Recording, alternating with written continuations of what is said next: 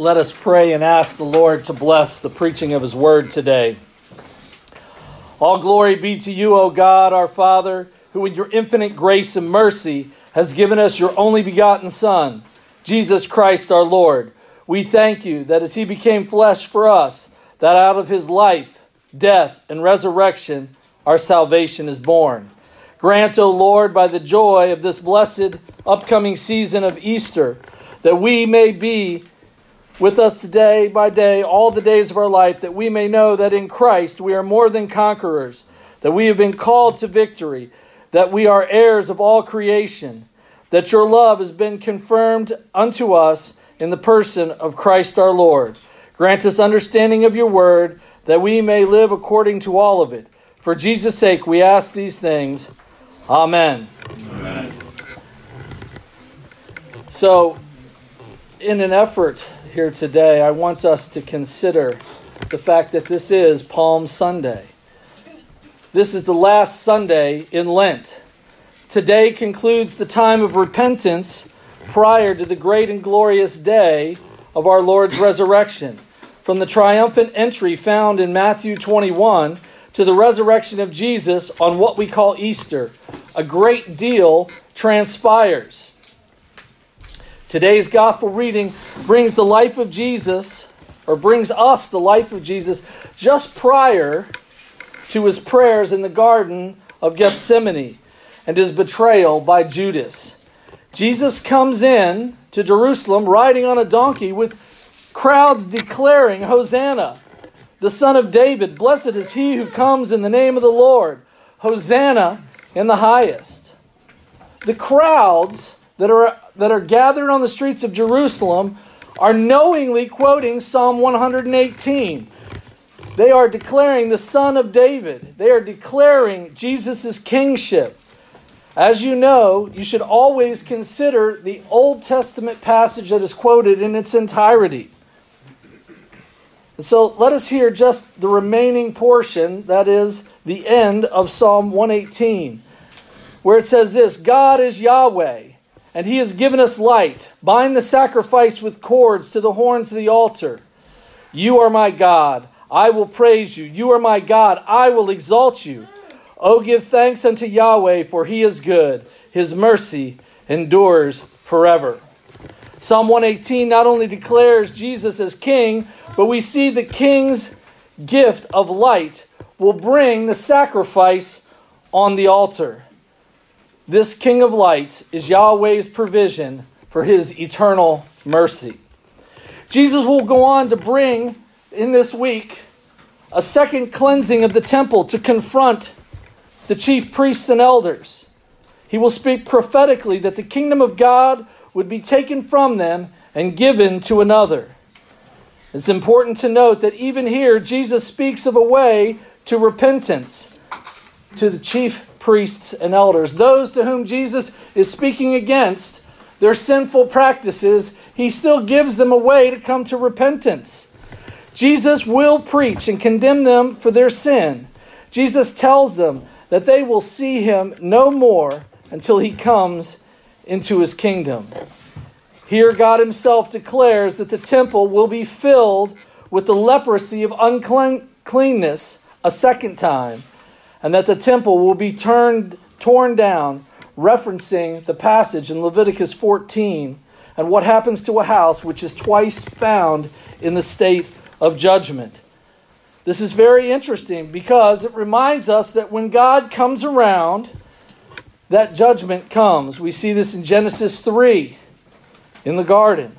We see it in Genesis 11, Genesis 18, Genesis 19, and we could go all through the scriptures to see that when God comes, uncleanness, sinfulness raises up. It rises up. This leprosy that we see in the Bible that is talked about that separates you from God is not leprosy as we know it today, but it was some type of disease that would bubble up, turn your skin white, create an open wound. And yet there were ways in God's mercy to be cleansed, to be restored, to be brought back into fellowship. But when we come into the presence of God, when we come to the Lord's table, if we come in that state, we haven't confessed our sins, the Spirit of God is present here with us, with God's people. And as we do this sacrament, He comes among us. His Word speaks to us. And if we're in Christ, there's forgiveness and mercy. And if we are living without Christ, if we're denying Christ, if we're in a state of unrepentance, God's judgment will come upon us. The Passover reminds us that we need to rid ourselves of the sinful continuity of our lives. And in this, that we are brought to maturity. It says there in Matthew chapter 26, beginning in verse 17, "Now on the first day of the feast of unleavened bread, the disciples came to Jesus, saying to him, 'Where do you want us to prepare for you to eat Passover?' And they said, 'Go into the city to a certain man and say to him, the teacher says, my time is at hand, and I will keep Passover at your house with my disciples.' So the disciples did as Jesus had directed them, and they prepared the Passover." The Feast of Unleavened Bread was given to Israel in Exodus 12 as part of the Passover meal in expectation of their deliverance from the bondage of Egypt. For most of history, and this isn't just about the time of the people of Israel in Egypt, but throughout most of history, how bread was made is you would take the bread and you would have your dough and you would break off a piece and hold on to it for the next day, and then you go break your loaf. And when you went to mix your dough the next day, you'd take that piece that was left over and you'd knead it in, and this would create a continuity of life.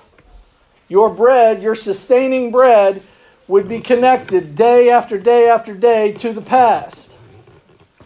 And when God goes into Egypt to deliver Israel out of the house of bondage, what does He do? He says, I want to break the continuity of your life. I want you to take the leaven, this yeast that you have, and I want you to throw it away and start anew.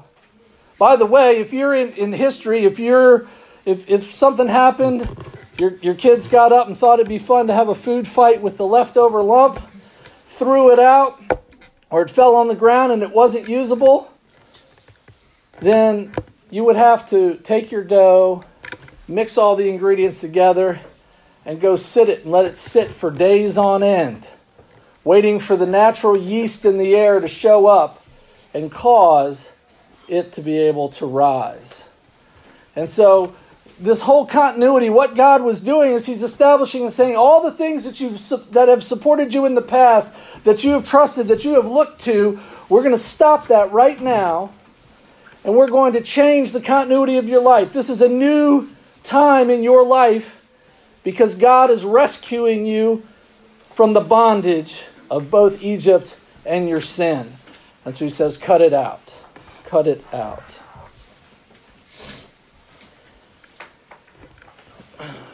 It is important for us to recognize that here Jesus, at the time of where Jesus is in His life, preparing to lay down and start a new place, a new deliverance from sin, a new time of change from the old supports, from the old covenant, from the old sacrificial system, to the fulfillment of all these things in His death, in His resurrection. It's important for us to see that and say, God's providence is very particular. God's plan is laid out. And so as you spend your time this week reading through the Bible for yourself, with your family, and you're considering the whole week of Christ's life, I want you to be mindful of this. God picked this particular time for it, not just because of the Passover meal and the sacrificial lamb that was going to cover over and bring deliverance, but also it's for the new creation. It's the time for us to start. And this is why the church calendar is what it is. We have the church calendar, and in it, we start focusing on Jesus' life during Advent. The prediction of His coming, His birth, all the things associated with that. And we study Christ's life all through this period, through Advent, through Christmas, through Lent. And then we go from there to the Easter season. And we'll follow Christ all the way up through his ascension and the day of Pentecost. And in that, we're studying Christ. Every year we're reminded, for us too, we can be brought into thinking, wait a minute, there's a change in Christ's work, and we can for ourselves say, this is a joyous thing. It's hard, it's difficult. There's suffering in what Jesus does for us. But at the same time, we can be reminded every year, our lives can be set on the fact that Jesus did come. He did lay down his life for us. He did deliver us from our sin.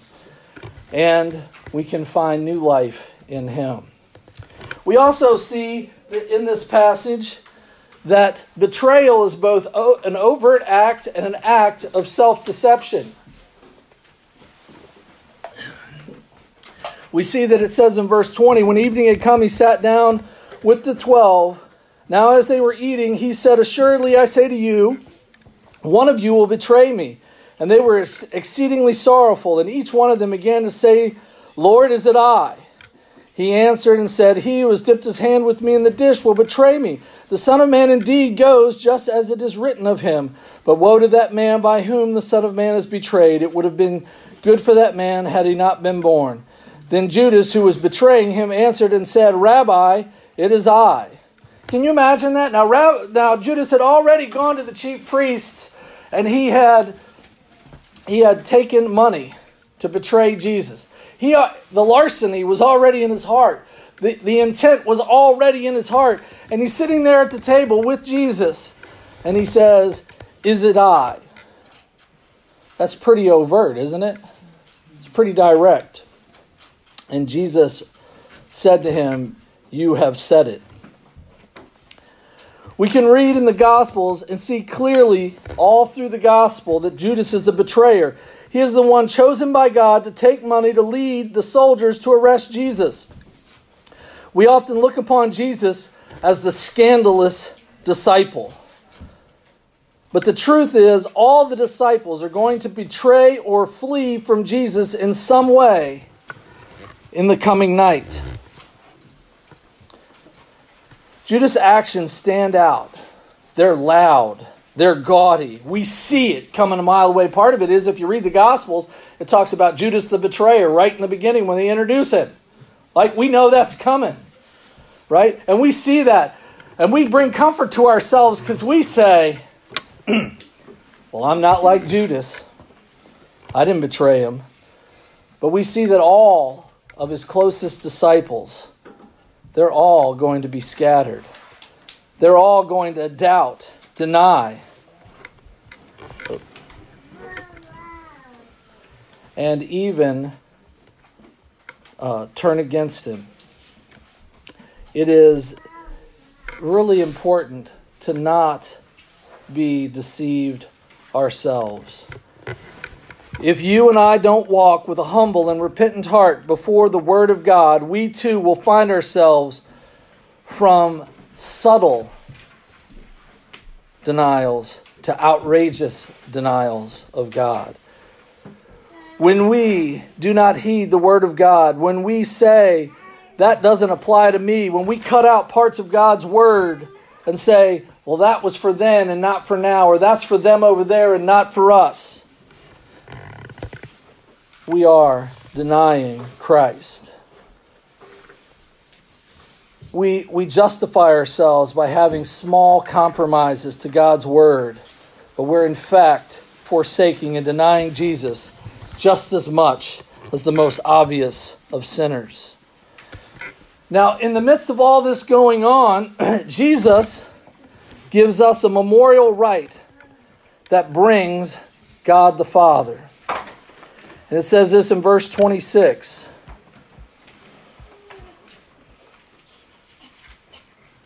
I'm sorry. Technological detail or difficulties. It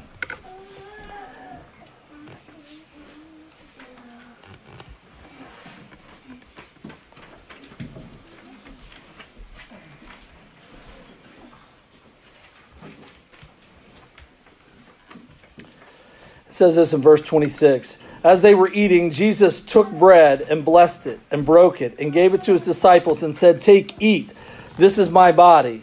Then he took the cup and gave thanks to them and said, "Drink from it, all of you, for this is my blood of the new covenant, which is shed for many for the remission of sins." Jesus, as they are eating the Passover meal, takes bread and wine and institutes the memorial covenant of the new covenant. When Jesus when Jesus says, "This is my blood of the new covenant," he ties this sacrament to the old covenant established in Exodus 24. We see in verse 6 of Exodus 24, it says this, "And Moses took half the blood and put it in basins, and half the blood he sprinkled on the altar. Then he took the book of the covenant and read in the hearing of the people. They said to him, 'All Yahweh has said we will do, and be obedient.' And Moses took the blood and sprinkled it on the people. 'This is the blood of the covenant which Yahweh has made with you according to all these words.'"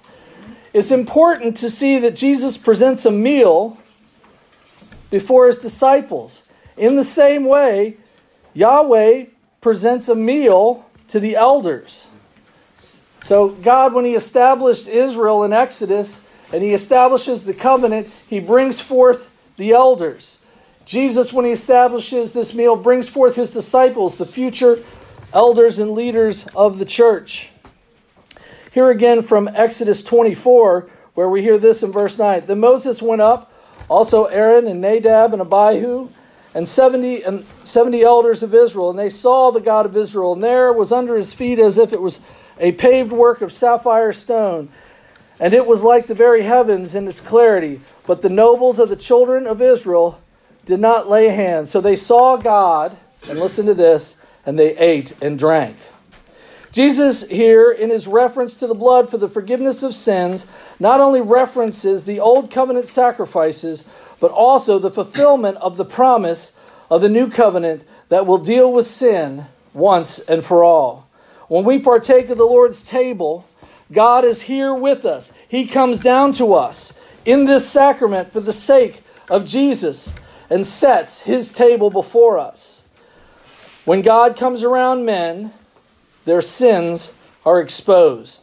If we're unrepentant, judgment comes to us.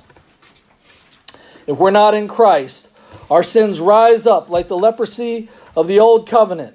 When God exposes us, people of God, this is important. When God exposes us, it is truly a means of grace so that we can be restored back into fellowship by the repentance of our sins.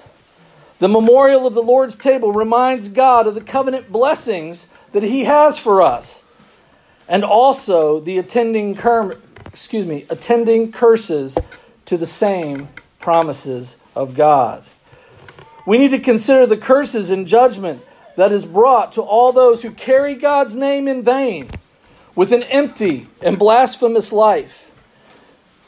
Praise be to God that there is forgiveness in Christ Jesus. If you're baptized, you carry the name of Christ. You carry the name of the living triune God upon you. Live accordingly and rejoice for God's faithfulness. In this rite, Jesus teaches us several other things. One is that as we draw near to God and we come to the Lord's table, that we are knit together. We are knit together and we are unified through him to our Father in heaven. But in this same way, we also see a maturity. The Christian life is not something of, I confess Christ, I'm baptized, that's it, that's all I have to do. You are to be growing in Christ. You are to be growing into maturity. Remember, Paul admonishes a particular church because they have fallen into just being babes. He can't teach them the deep things of God because all they can stand are the baby food, the milk. Right? There's this process that God has for us to grow and mature and become more wise, and really to move from being a child to an adult, which is to move simply from being told everything what to do in extreme detail. Like when you first teach your child anything, you got to walk them through step by step. You do that over and over again.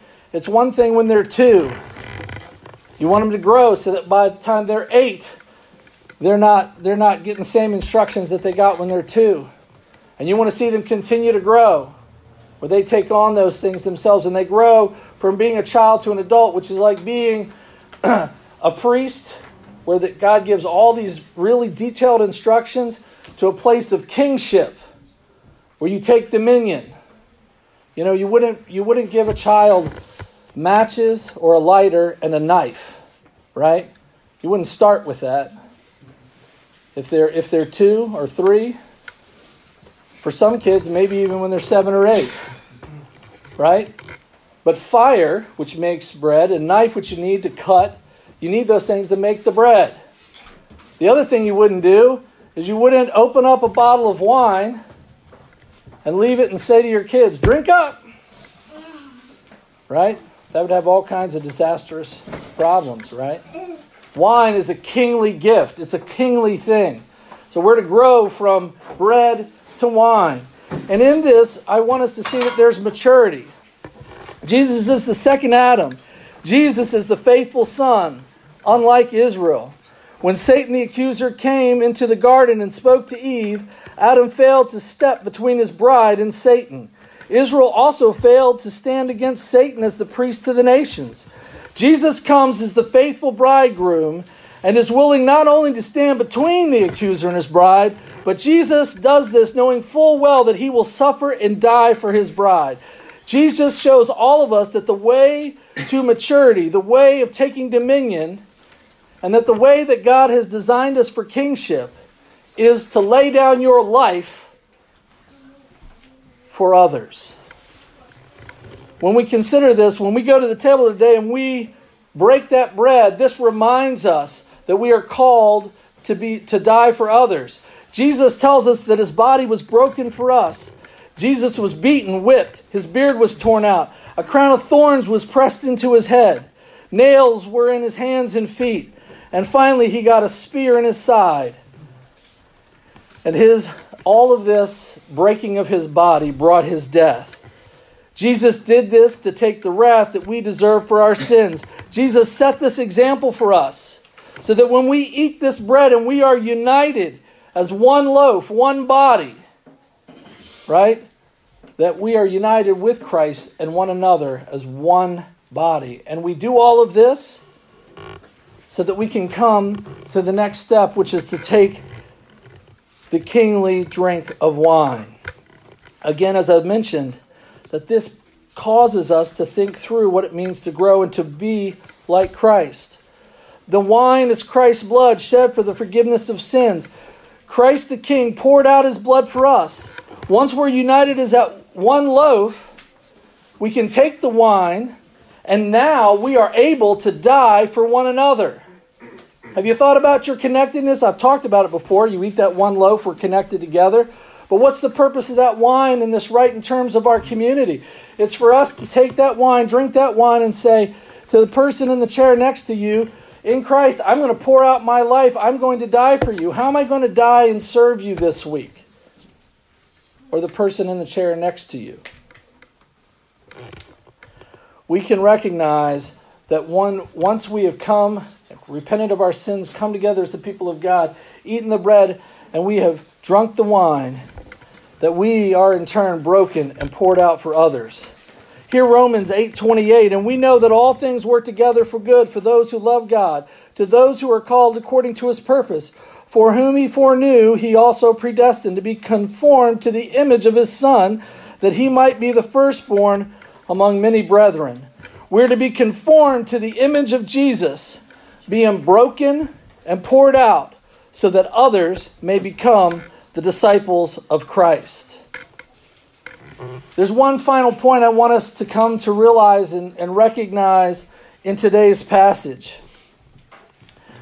We see that at the very end, we see Jesus trusting in the sovereignty of his Father. And so what does he do? He goes out singing a hymn. We see at the end of the sacrament of the Lord's table, we see in verse 30, it says this, and when they had sung a hymn, they went out to the Mount of Olives. Jesus knows all that is ahead of him and ahead of his sheep. Jesus is trusting his Father's faithfulness to raise him from the dead and to vindicate him as his Son. So he leads his disciples in singing a hymn. This would have been a psalm. When we're discouraged and facing difficulty, we need to sing God's promises and trust him. God's providence is at work in your life every day. Consider our call to worship today.